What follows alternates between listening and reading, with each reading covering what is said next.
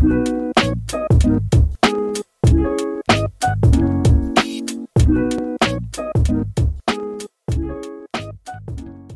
everyone, welcome to Type Talks. Today we have the truth panel with thinking dom types. So we have extroverted thinking doms, which are the ENTJ and the ESTJ, and we have introverted thinking doms, TI doms, the INTP and the ISTP, and we're all going to discuss truth.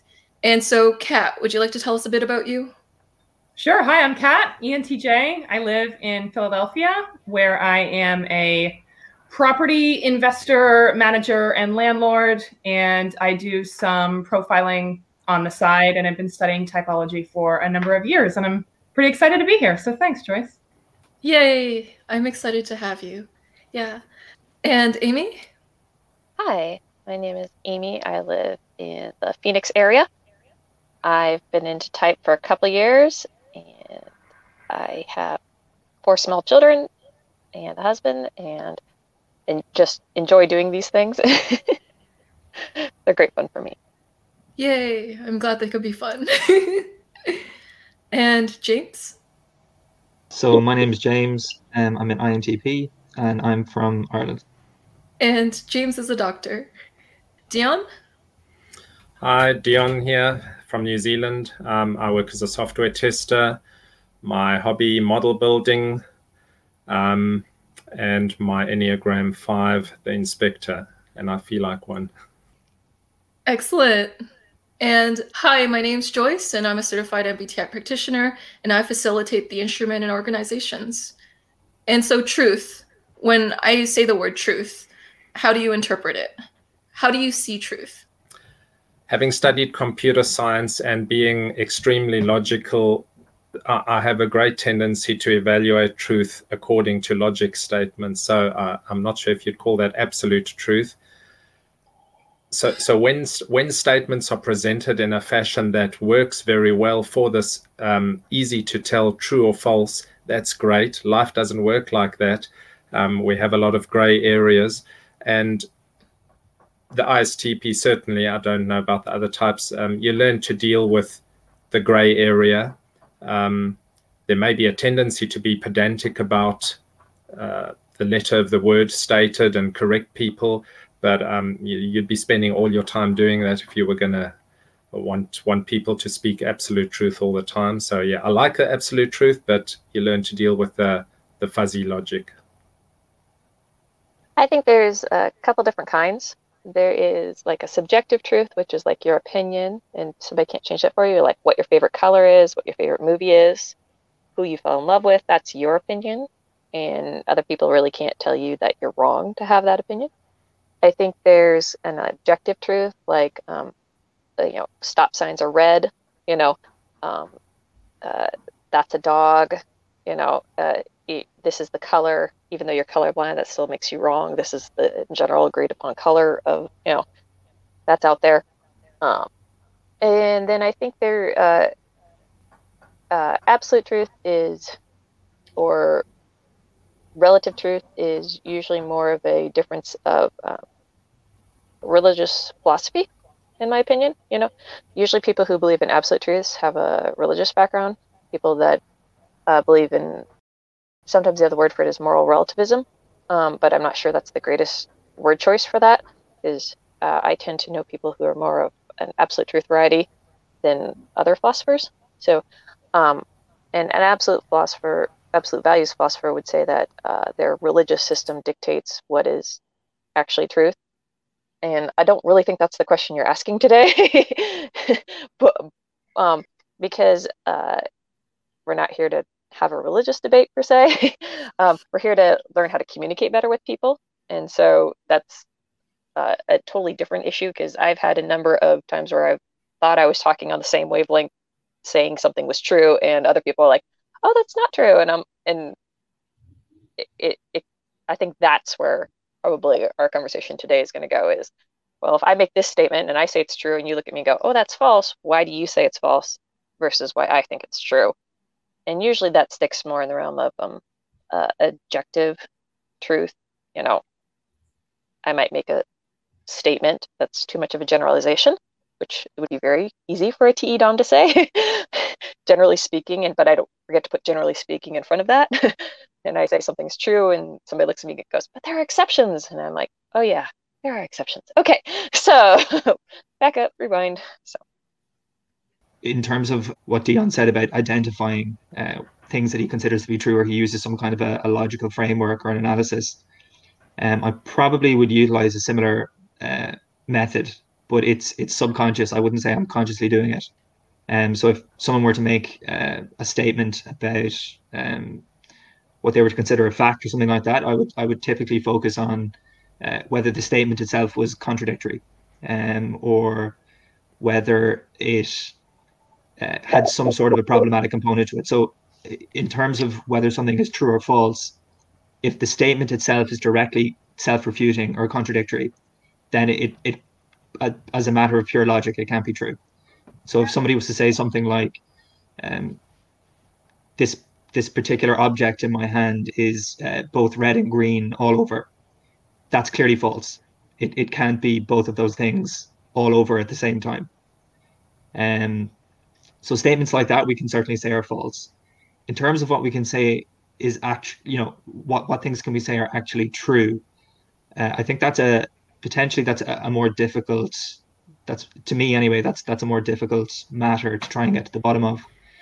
In terms of categorizing truth the way Amy did, so I don't tend to categorize things that I consider true or false. So to me, if something is true, then it's true in virtue of the fact that it has particular properties, and it has the property of being true.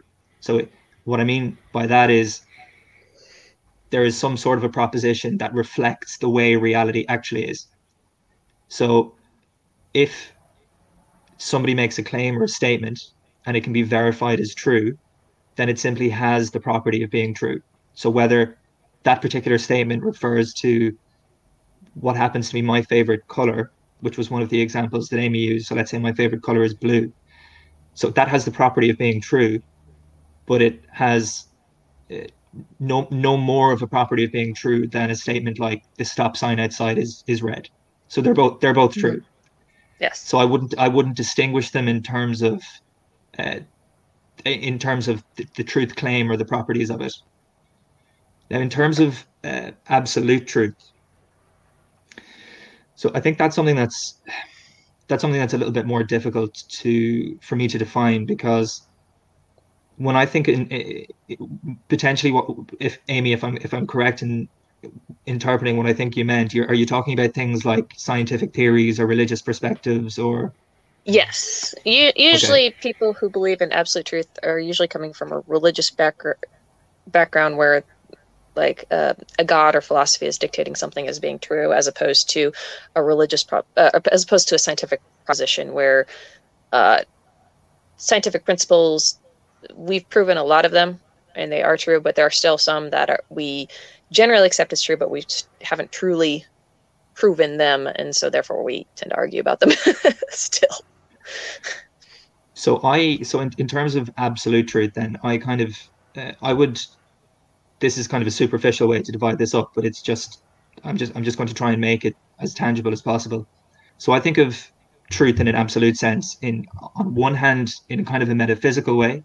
So if you're positing God, or you're positing some underlying scientific laws of nature, or quantum particles or something like that, when I use the word metaphysical, what I mean is that there either is or there isn't entities that those names refer to. So there is a God that that our beliefs can correspond with, or there is or there isn't subatomic particles that our theories actually explain or not.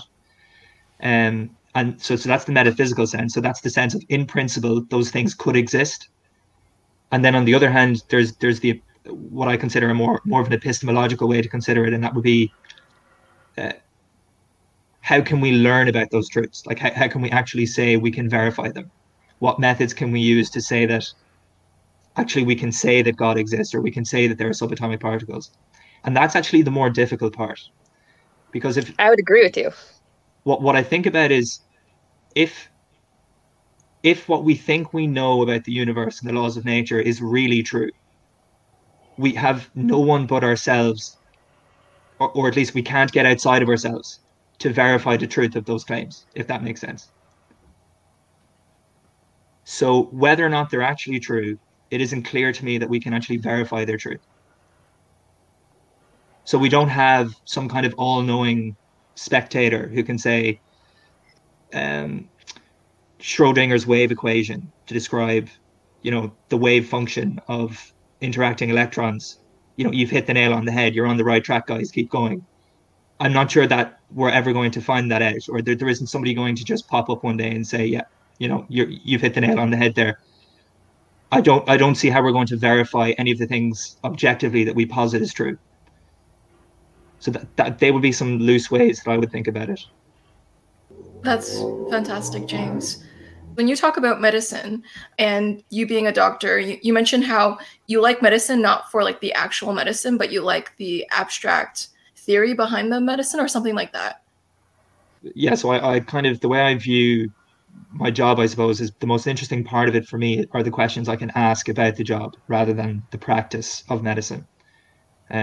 So in medicine, we assume that there's tons of objectivity. So we have, a catalog of diseases, we have tests that we use to diagnose them, and we have drugs that we prescribe every day to try and help people with their illnesses.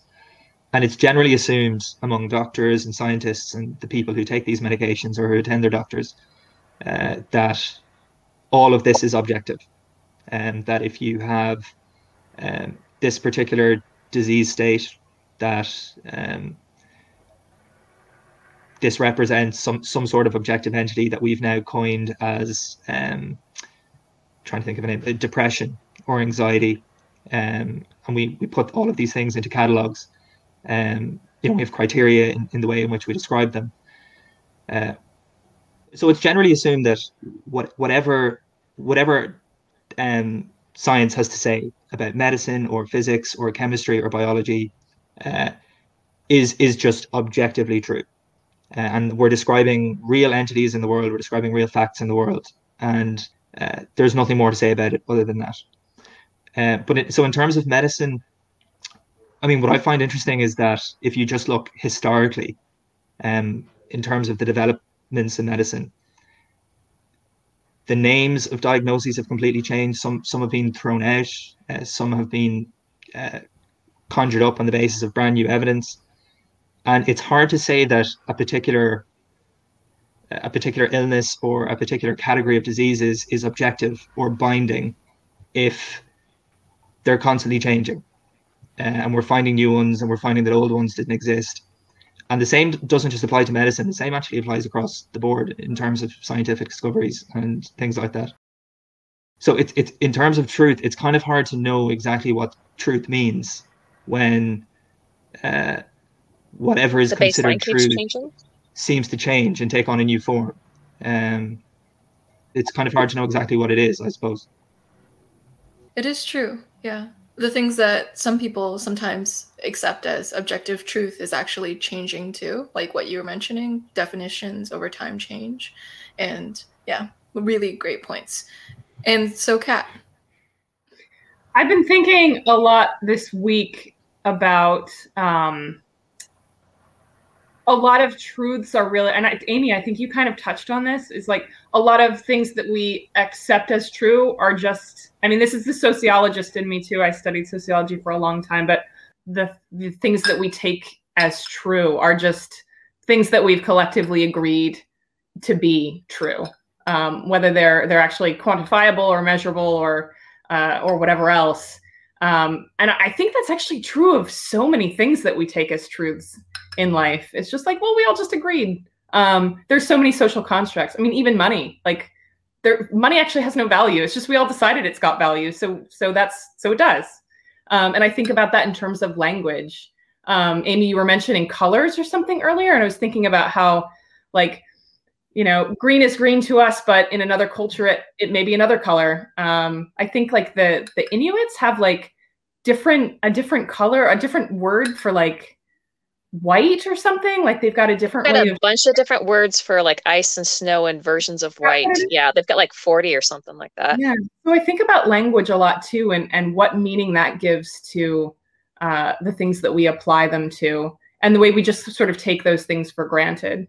And then I was thinking also about kind of just while everyone was talking about TE, and I think a lot of times I have an interest in just like the utility of the truth.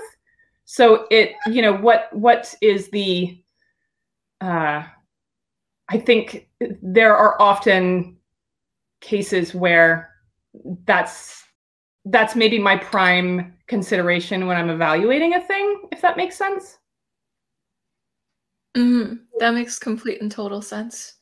Yeah, what Kat was saying there, I think there are probably a lot of people out there that view truth as some kind of obscure Platonic thing that just, we don't really know what's going on, but what matters is, what we can do with the information we have.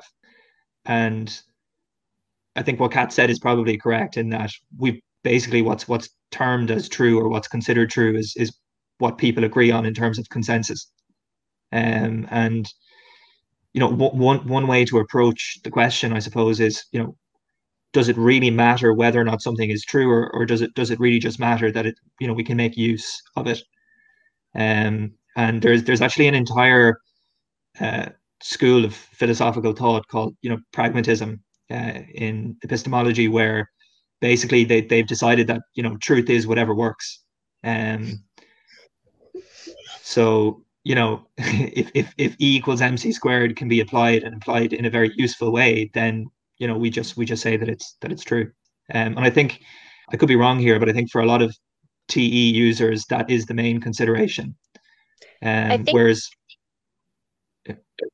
I think one way to describe that is the fact that I prefer so much to think in black and white about everything, and I prefer to feel like I am standing on an actual basis for my actions, that I want there to be a truth.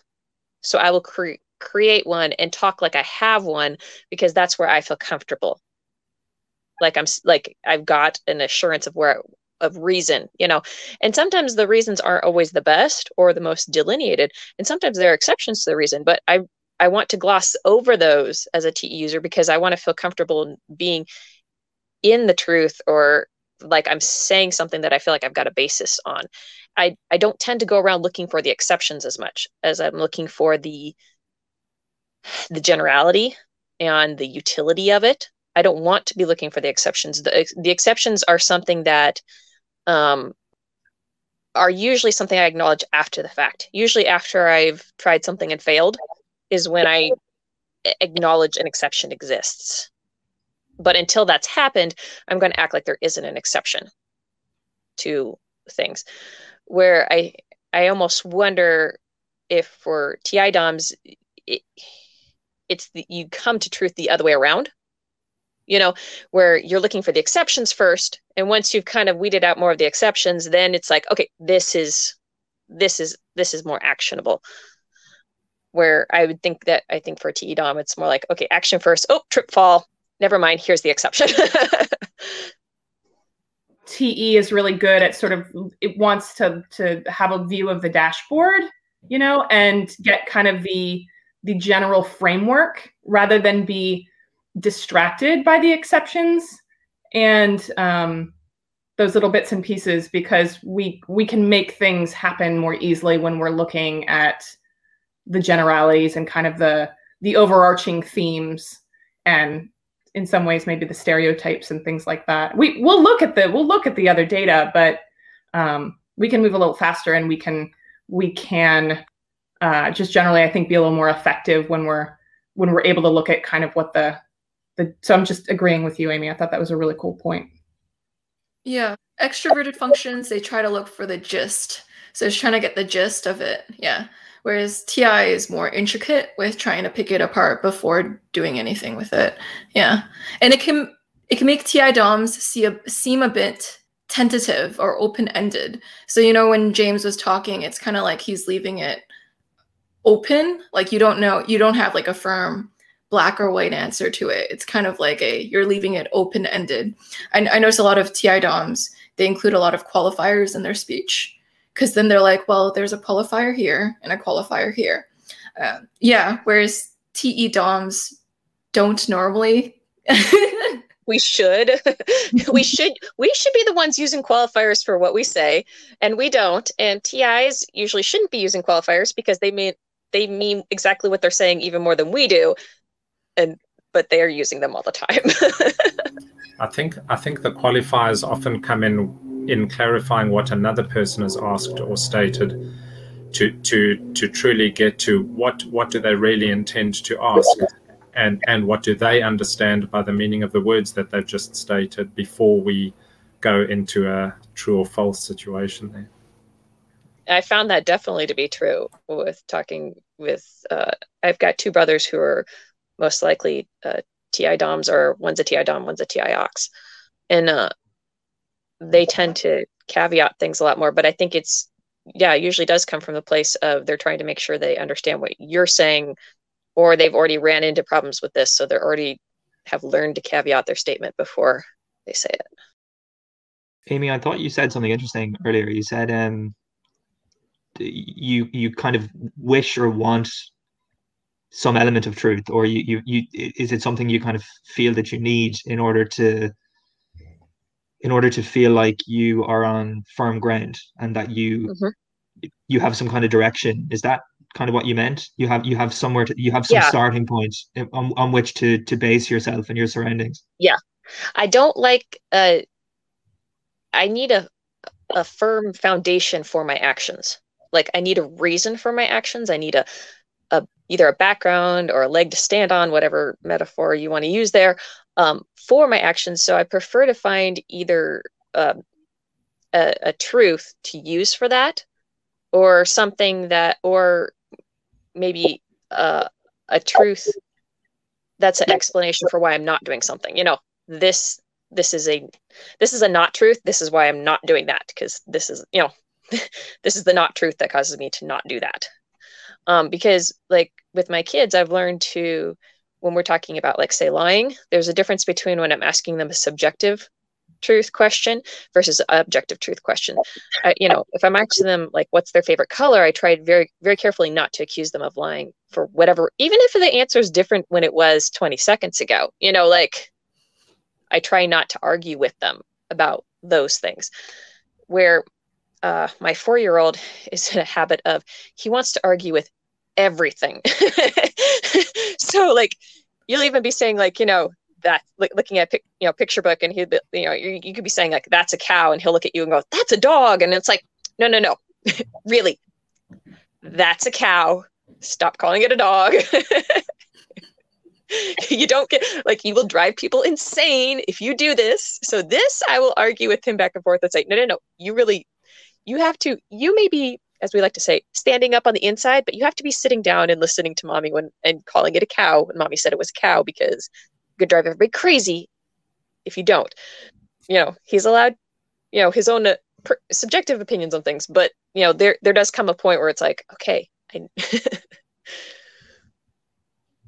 we need to be able to agree that this is a thing, because otherwise it gets confusing too, which is something that I don't like. Confusion, that drives me crazy, because it's a loss of time, capability, any number of quantities that I don't like.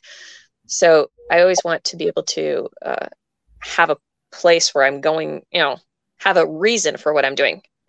And sometimes usually it's at least some sort of an answer. It may not be the most well thought out answer at the time, because I'm TE, which means I am out here doing it first.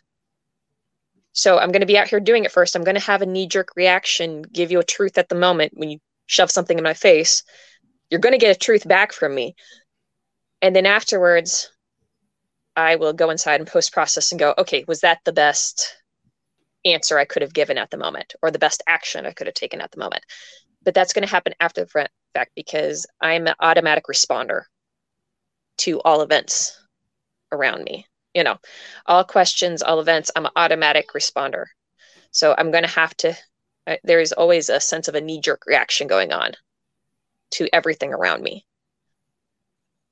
It's hard for me to take the time to say, okay, they ask me a question. Let me really sit here and think through my answer. That's very hard for me to do. It's something that's definitely a learned trait for a TE Dom. And Amy, would you say that you find it very, like, do you hold your beliefs very close to your heart? It depends on how much I've thought through them. I do say there are some irrational FI things I do hold, but usually, especially at this point in my life and with the knowledge I have, I know those are irrational opinions I'm holding, and I'm okay with that. But I do like to have a reason for that. But yeah, I do freely admit a lot of times my reason isn't always well thought out at first. But the problem is I usually sound like I really thought out my answer because I'm forcefully shoving back an answer in your face or an action towards you, which gets really confusing when people are like, oh, what about this exception? And I look at them and go, oh yeah, that's a valid exception. And they're like, I didn't expect you to have that answer. I didn't expect you to think that this was a valid exception going on here. Yeah, no, the reason I ask is that I don't have any firm sort of attachments to, any beliefs that I may have or any views that I may have. And they're always subject to change. If something more logical comes along or somebody can give me a better reason for seeing it a certain way. So I would say truth isn't necessarily something I go out seeking, but it's something that's definitely malleable in my mind, depending on the new kinds of information that I'm taking in. So nothing is really fixed in terms of black and white, true or false concepts. It's kind of like a framework that's constantly being updated. The more I read or the more I learn, and I kind of it sort of adjusts itself in terms of the information that's coming in. It's funny you say that because I would say my sense of truth is the same, but I would say that currently I possess truth at the moment. Even though I'm constantly updating it and refining it with new information, I would say I currently possess truth at the moment. And I feel most of the time pretty stable on the truth I have. If there is an area where I've ran into realizing I have not thought this through enough, then that area made me shaky, but I'm probably also going to leave that area alone and not utilize it for a little while until I can come back and firm it up. I'm not comfortable using that area then until I've come to a better conclusion, because I have to feel like I'm sitting on truth at the moment, even if I know that I'm going to be learning and adjusting certain parts of it. Yeah. It's like TE wants truth sometimes for it to be like, it wants to have something there so it can be actionable. Yeah. TE is logic with an end goal, and TI is logic that doesn't always have an end goal. I don't know. So judgers in general tend to have an end goal orientation, but like with extroverted thinking, it tends to have, Amy was talking about that sense of rushing to get things done. I don't know how to explain it. Respond. I love feedback because I'm always responding currently to whatever's going on around me. Mm-hmm. I'm always in a current auto response. As much as those, like, you send out email and all of a sudden you get bounce back from it, I'm always bouncing back emails. It just depends on whatever my programming is at the moment, what email I'm bouncing back to you automatically. But if I'm going to change that bounce back, that takes time on my part, which I don't like to do at first. Mm-hmm. So I was listening to James and Amy, and I don't know if obviously there is this framework, as James said. TI DOM has a framework and everything gets pasted onto it.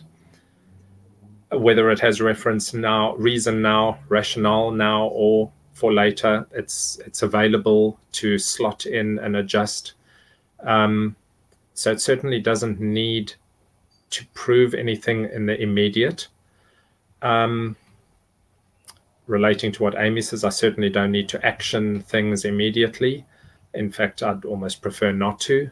However, what I would say is that when observing people and hearing statements, there is a tendency to immediately categorize them subconsciously, because as you've heard in speaking to other TI DOMs, TI is like just an OS that's constantly going. So it just, without trying, it just applies values to everything that is heard.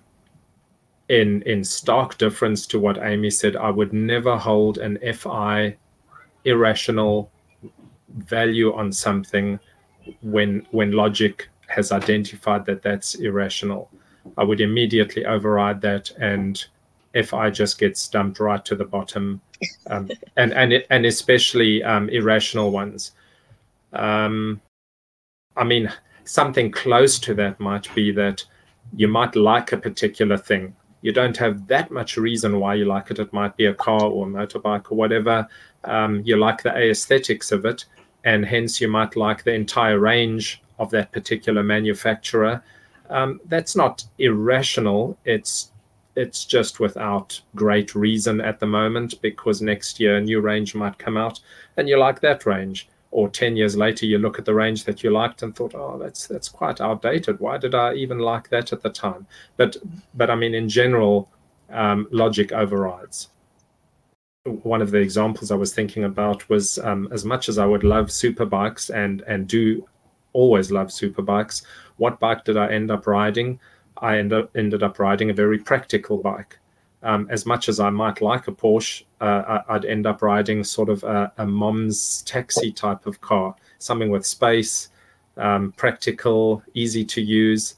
So logic overrides feelings. Yeah, in terms of the way you've described how TI works for you, I to be honest, I really don't have much to add to that. I thought that was explained really well, and it operates in a very similar way for me.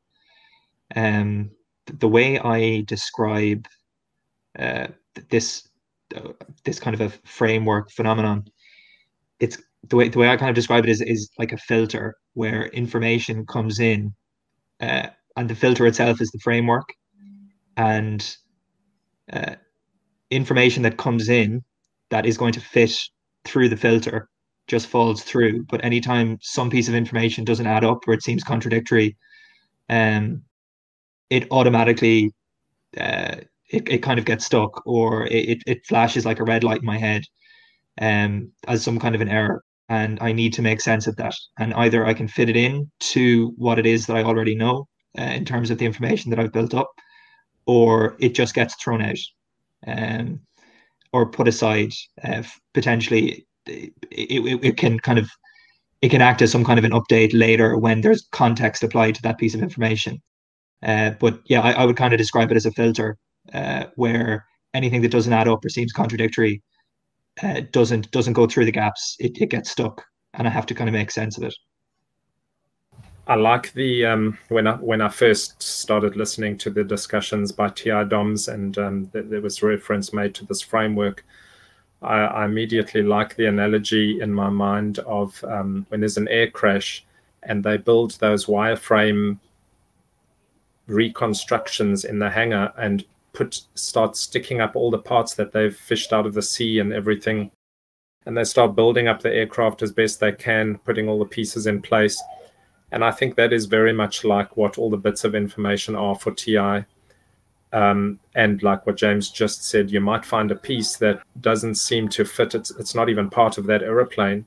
That's fine. It gets set aside. It may be applicable to some framework that you haven't yet discovered. And all the pieces that you paste on that framework, you don't really know what the meaning of them is yet. In the case of the air crash, they're looking for the start of a fault, or where did a fire start, that type of thing. And for TI DOMs, we've got, I heard somebody else say this, there's just so many frameworks, and the frameworks are interrelated by other frameworks. And every little bit of information gets slapped onto a framework somewhere and readjusted later if you find that you were wrong about something. Yeah, I would say that I think TE frameworks are simplified compared to yours. I don't want mine to be too technical, because the more technical it is, the harder it is to put into action. You can comment from the TE point of view, but from what I've observed of TE, they like to reference immediate, obvious facts. you could Google it right now, and there's your answer. Yes. Whereas TI DOM might Google and take that as something to be processed later, true or false. What does one do with it? How many frameworks does this fit into? TE is a person to go to get a quick answer, and they do it really well. So I often think to myself, I don't need to investigate many things, because I can ask a TE DOM and they'll grab the answer for me quicker than I can. A TE DOM probably knows what the weather was going to be like today because they've just Googled it, or first thing in the morning. They know the names of actors and actresses. They've referenced so many things, and they keep all these bits of information. I don't do that. I grab them from TEs when I need them.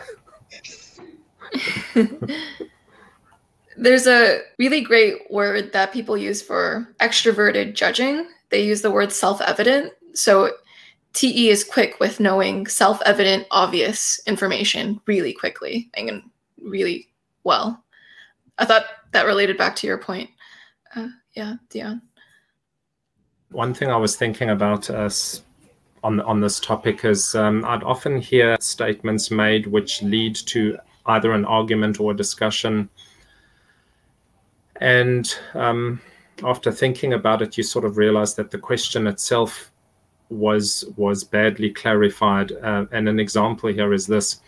A ship was attacked during World War II, and it was shot hundreds of times and had holes in every area and was taking on water and was sinking. And then the people on board the crew on board that ship didn't want that ship to get into enemy hands, so they scuttled it. Now the question is, who sunk that ship? And you can take that down to a simple example. Put a little paper boat in a bath and poke 20 holes with a pin into it, and it's slowly taken on water and will sink in 3 minutes. And then you can just clip a big hole into it and it sank in 1 minute. Who actually sank it? And I mean, you can get into debate on that, but really the question now becomes irrelevant, because it was both actions caused the sinking. Who do you attribute it to? Well, you shouldn't be wanting to attribute it to anything. Another example in that line would be along back to the discussion on colors, but this is more not opinion of color. This is the reality of a color. If I showed you 20 different greens, most people would agree that they're viewing a green. This leaf green, this grass green, dark green, light green, medium green, metallic green, all the greens, fairly consistent that people would say, yes, you're looking at a green. A little bit different when you're talking about red. Red tends to be red when it's red. And as soon as you've added a little bit of white to it, you're now talking about pinks. But that's only because the English language has this word that covers the entire category, from something that is just slightly off red in the pink spectrum up to very, very light pinks. But are they all reds? Now, with a lot of people, when you ask them and show them a pink, is this red? You'd get the answer no. But it's no different from the greens. All the light greens were green. All the pinks are not classified as red, but they are technically. So that's a clarification of what really do you want to know about it. The RGB content of each color, which one was the dominant percentage, and so on. I digress. Fantastic. No, it's true. The question we ask sometimes is not what the other person heard. I tend to ask for an efficiency, for a TE answer most of the time. That's what I'm looking for. And so when somebody hesitates or is gathering their thoughts to give a longer answer, that to me comes off as I have to be careful to not assume that they're not going to tell me the truth, because to me, I wouldn't hesitate to answer a question. So when somebody else does hesitate and they start to gather their thoughts, it's something that I almost had to learn to go, wait, just because they're stopping to gather their thoughts doesn't mean they're going to tell me, something wrong. That just, but sometimes I have to look at that and go, okay, that's okay that they're stopping to gather their thoughts. But I've also learned at sometimes you have to like you said, make sure that they're hearing what your question was really asking, and that they're not answering it. They're not interpreting the question different. You know, they thought your question was looking for a different answer than you were looking for at the moment. Yeah, luckily I don't think I would do that to people, probably because by nature I'm just so used to everything being a slowdown while we think about it. So Yeah. I wouldn't I mind if wouldn't others do that. not at this stage of life, I wouldn't do that. Yeah. That would be something that I think would be more typical of a younger TE user, you know, because I think, you know, as you age, you're going to run into enough people who stop to gather their thoughts that you'll realize, oh, this is a normal function for half the people of the world to stop, gather thoughts, then speak. You know, you do figure that out. But I would say that'd be more of a factor for someone who's probably under 25. You know, 25 would probably be the latest age at which you'd probably still see that happening. Younger than, you know, teens, I think, would be the ones most obvious that would have probably that gut reaction to it because they haven't necessarily learned otherwise. Yeah, I think that the phenomenon that Amy's talking about, that TE efficiency where you want a quick, snappy answer, that's definitely something I've experienced on the opposite end, where someone has asked me a question and they may not get an answer immediately, but the reason for that is that I need time to consider. I need time to consider a precise answer. So I want to give the correct answer, but I also want to phrase the answer as carefully and precisely as possible, in the least redundant way possible. Mm-hmm. So I'm thinking about the way I'm going to phrase the answer. I'm thinking about the answer itself, and that obviously takes a bit more time than someone who just wants a quick answer is going to be willing to spend. But so what I've noticed is that when people who, and again, I'm guessing here, I'm assuming they're TE, when they don't get the answer in the time they want, they answer the question for themselves, or they answer on behalf of the person, or they direct the person to the answer. That's something I've noticed. Whereas for me, if I ever ask a question, it's just an intuitive, instinctual response. I tend to let the person answer in whatever way they give the answer. And then once the answer has emerged, we can talk about how precise it is and whether or not it was correct, and potentially what methods or mechanisms can we use to achieve the right answer. Really insightful, James. I noticed that too with some TEs that I know. If I take too long, they might start trying to fill in the holes for me. It's like a helping function. So sometimes they'll try to help you by filling it in. And the frustrating thing for me is that the answer that I know that they want, because I know what answer they're looking for, but because I'm more interested in giving the most precise answer, they're never going to get the answer they want.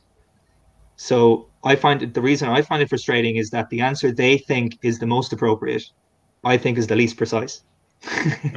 Yes. And I find that really, really frustrating, because typically they think the answer they wanted you to give is the best answer, whereas usually I couldn't think they're more wrong. So I see this a lot in work, where there's a huge culture in medicine of, I mean, you've probably seen television programs like Grey's Anatomy or Scrubs, or any of these shows where the junior doctors get grilled on ward rounds by the senior doctors, and they get asked all of these really quick questions, and they want really snappy answers to them. And that's actually quite reflective of what goes on in hospitals. It's very much every sort of day is an opportunity to teach or lecture, but it's very easy to spot the surgeons and the cardiologists who are very much TE DOMs, who expect a very quick, one-word, snappy answer, when for someone like me, I want to give an extraordinarily precise, contextualized answer, in just the right amount of words, but that's not what they're after. And as a result, there's a huge barrier in communication there, because either sometimes they perceive incompetence, where actually it's not incompetence, it's just a completely different way of internalizing information and expressing it. Yeah, And I've now experienced quite a bit of that. Yeah. I got a question. When you're giving these contextualized answers, do you find yourself quoting facts verbatim, or do you find yourself not? Because I've run into my brothers with their TI. One of them in particular, he's very young. He's in high school. He wants to give these contextualized answers, but he's not quoting his facts correctly. You know, he's kind of either he's misquoting what somebody actually said, or he's saying, you know, this other principle over here, and he's not totally explaining it. He's trying to get you to, like, in a sense, maybe fill in those pieces for him because he doesn't know how to quite say it. But it comes across to my ears like no, he's actually misquoting and he doesn't have his facts straight, which then flags for me as a big old red herring of an issue. So I'm wondering if that's something that you've ever noticed people doing, is that, or yourself doing on that side. Or I'm wondering if that's maybe more of an intuitive sensor split of intuitives, because they use so many metaphors. They're kind of giving me a little bit more of a metaphorical answer when I'm looking for more of a concrete sensor answer going on. Yeah, I'm thinking about that now that you've said that, and I think that is often the case with, certainly the case with intuitives in my life versus sensors. You'll get I find this a lot of times the sensor is looking for more kind of the granular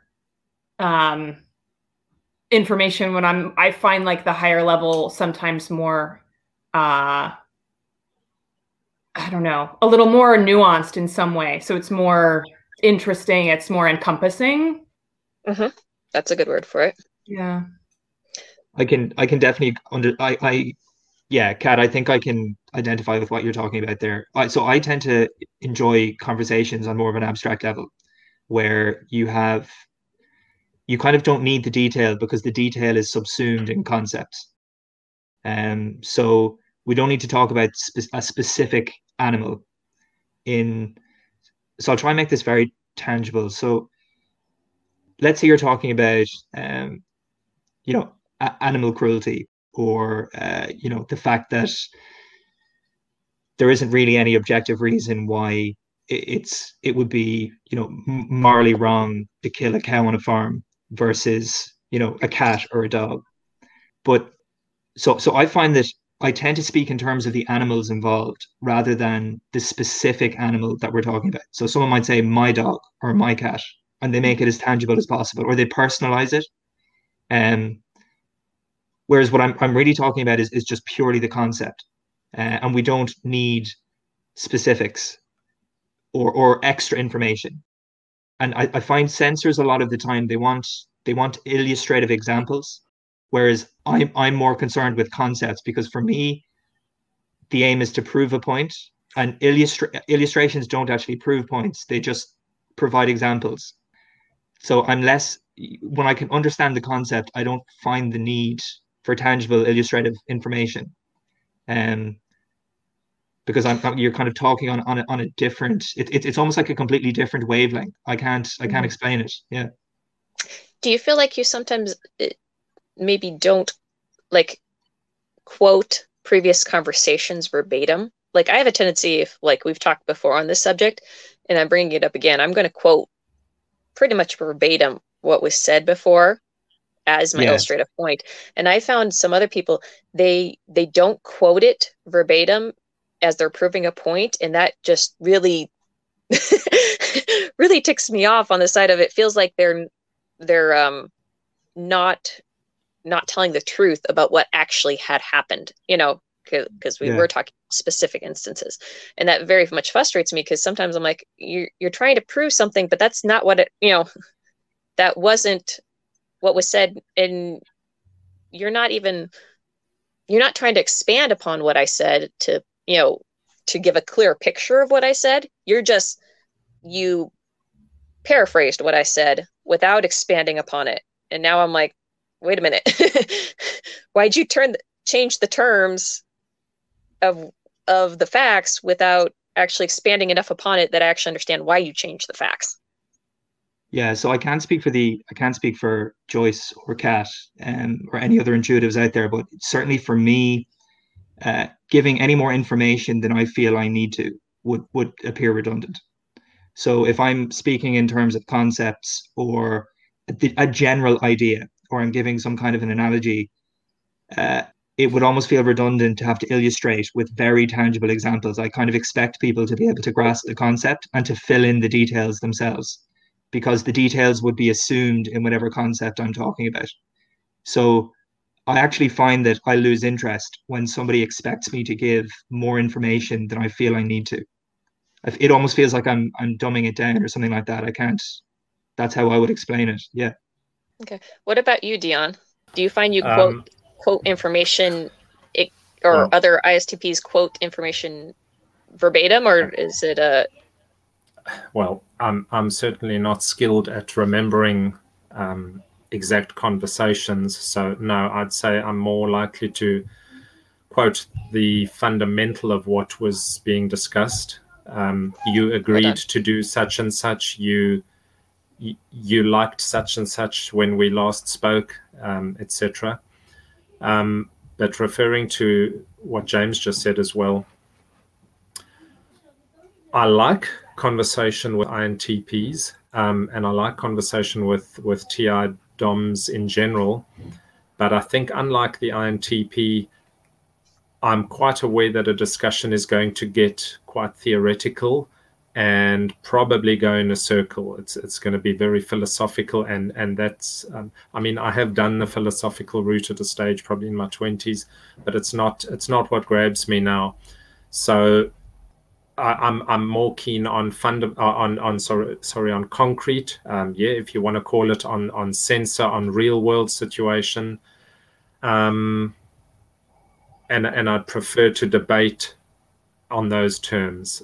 If it's going to get philosophical, I don't mind listening. I don't mind popping in the odd statement here and there, but it's probably not my strength. I get the feeling that's definitely more an INTP thing.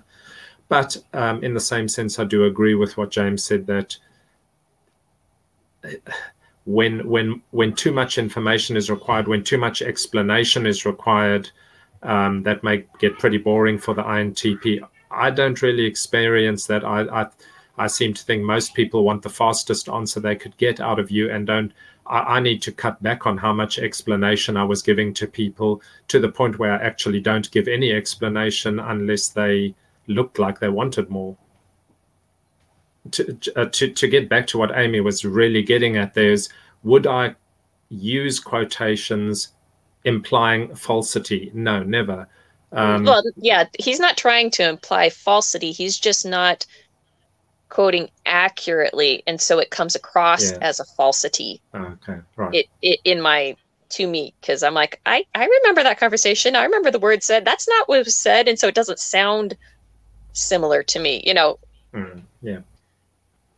Yeah, interesting. Intuitives tend to place priority on the overview of the concept rather than the details. And it can almost feel like slowing down to say all of the details can feel like they're disrespecting the most important part, which is the significant concept. It's taking away attention from what to the intuitive seems like the most important part, which is the concept. Yeah. From my point of view, my primary motive on everything is understanding. So understanding the reason for a truth, so that I can even determine whether a statement should be regarded as valid or not. I don't mind abstract and conceptual conversations, but I need a concrete jumping point to get in a lot of times.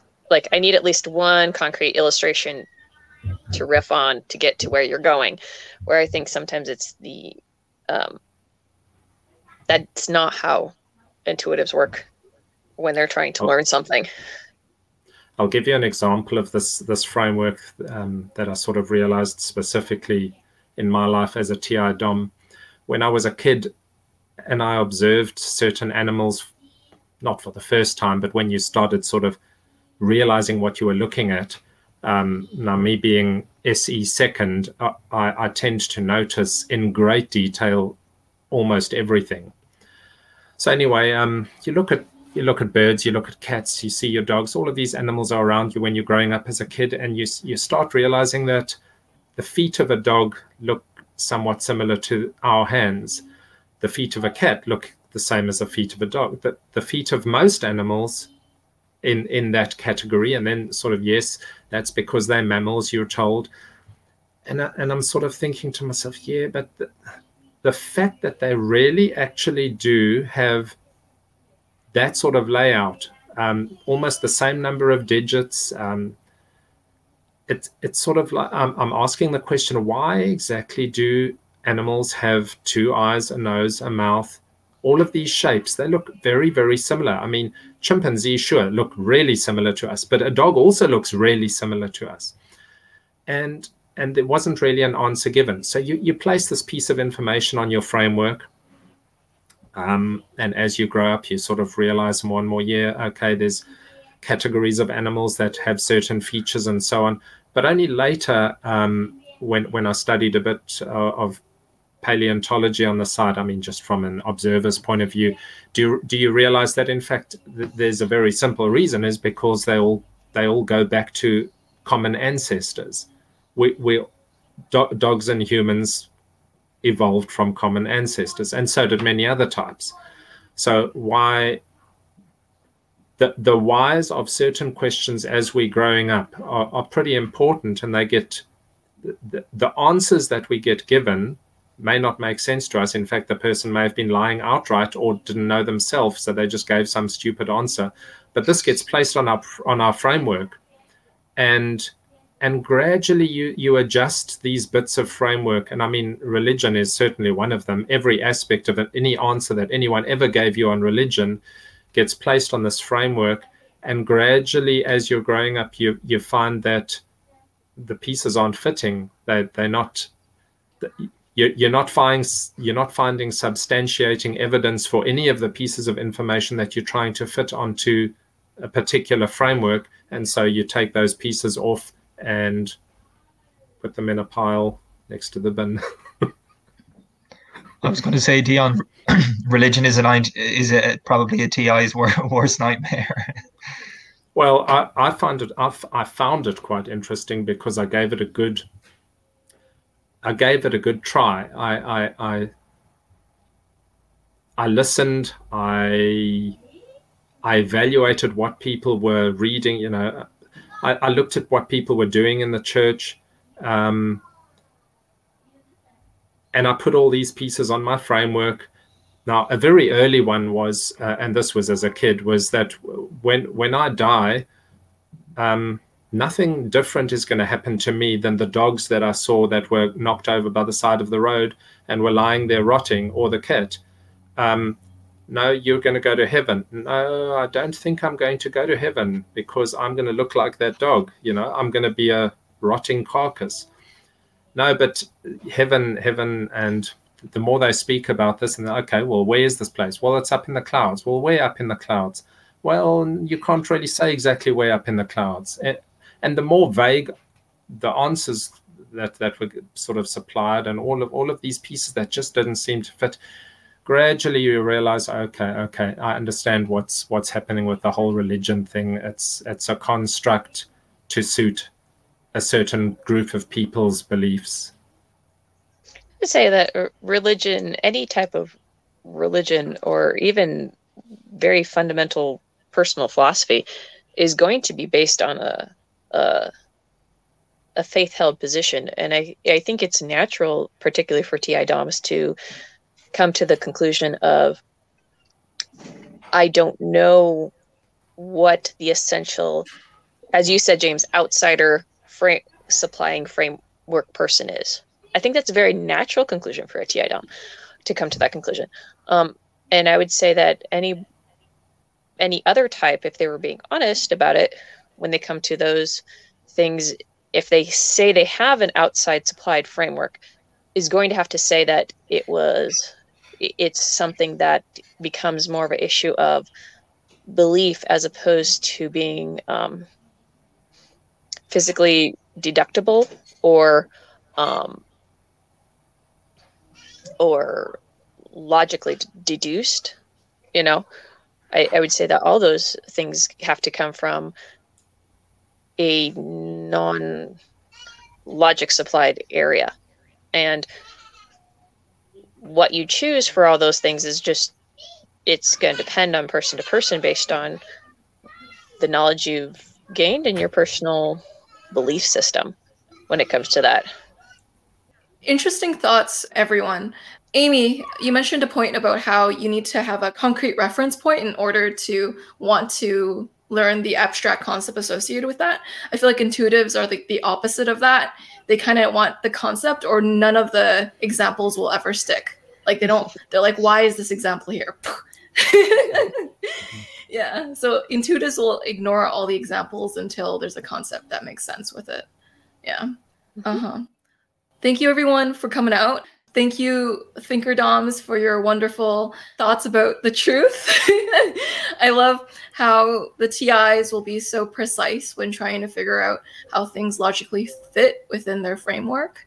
I love how y'all put so much thoroughness into developing your framework, and the amount of work you put into vetting all the possible exceptions or how everything fits into this specific way, like this framework. Yeah, so I appreciate your ability to spot contradictions. Yeah, and your ability to clean slice logic, and the criticalness which you view everything through, the OS in which you view logic. I really enjoyed learning about your TI filter. Yeah, the JI functions are kind of like filters that we have. Yeah, so that was an amazing way of putting it. And thank you, TEs, for being able to be pragmatic with logic. I love how you turn things actionable, how you're able to figure out how to use logic as like a launching pad for action. That's very helpful, and it's very amazing, and it's very skillful use of logic. I love how confident UTEs are able to say statements and the speed at which you're able to answer too. I love that certainty and that can do, that kind of go-getter attitude with that thinking function. That's amazing. Yeah, with TE users, it really helps accelerate the rate at which things get done. So thank you for that. Yeah, thank you for making this well-functioning world. Yeah, and so yes, thank you, everyone. Thanks, Joyce. Yeah. This is a magnificent chat about the truth, and I love learning about the ways in which we can see truth.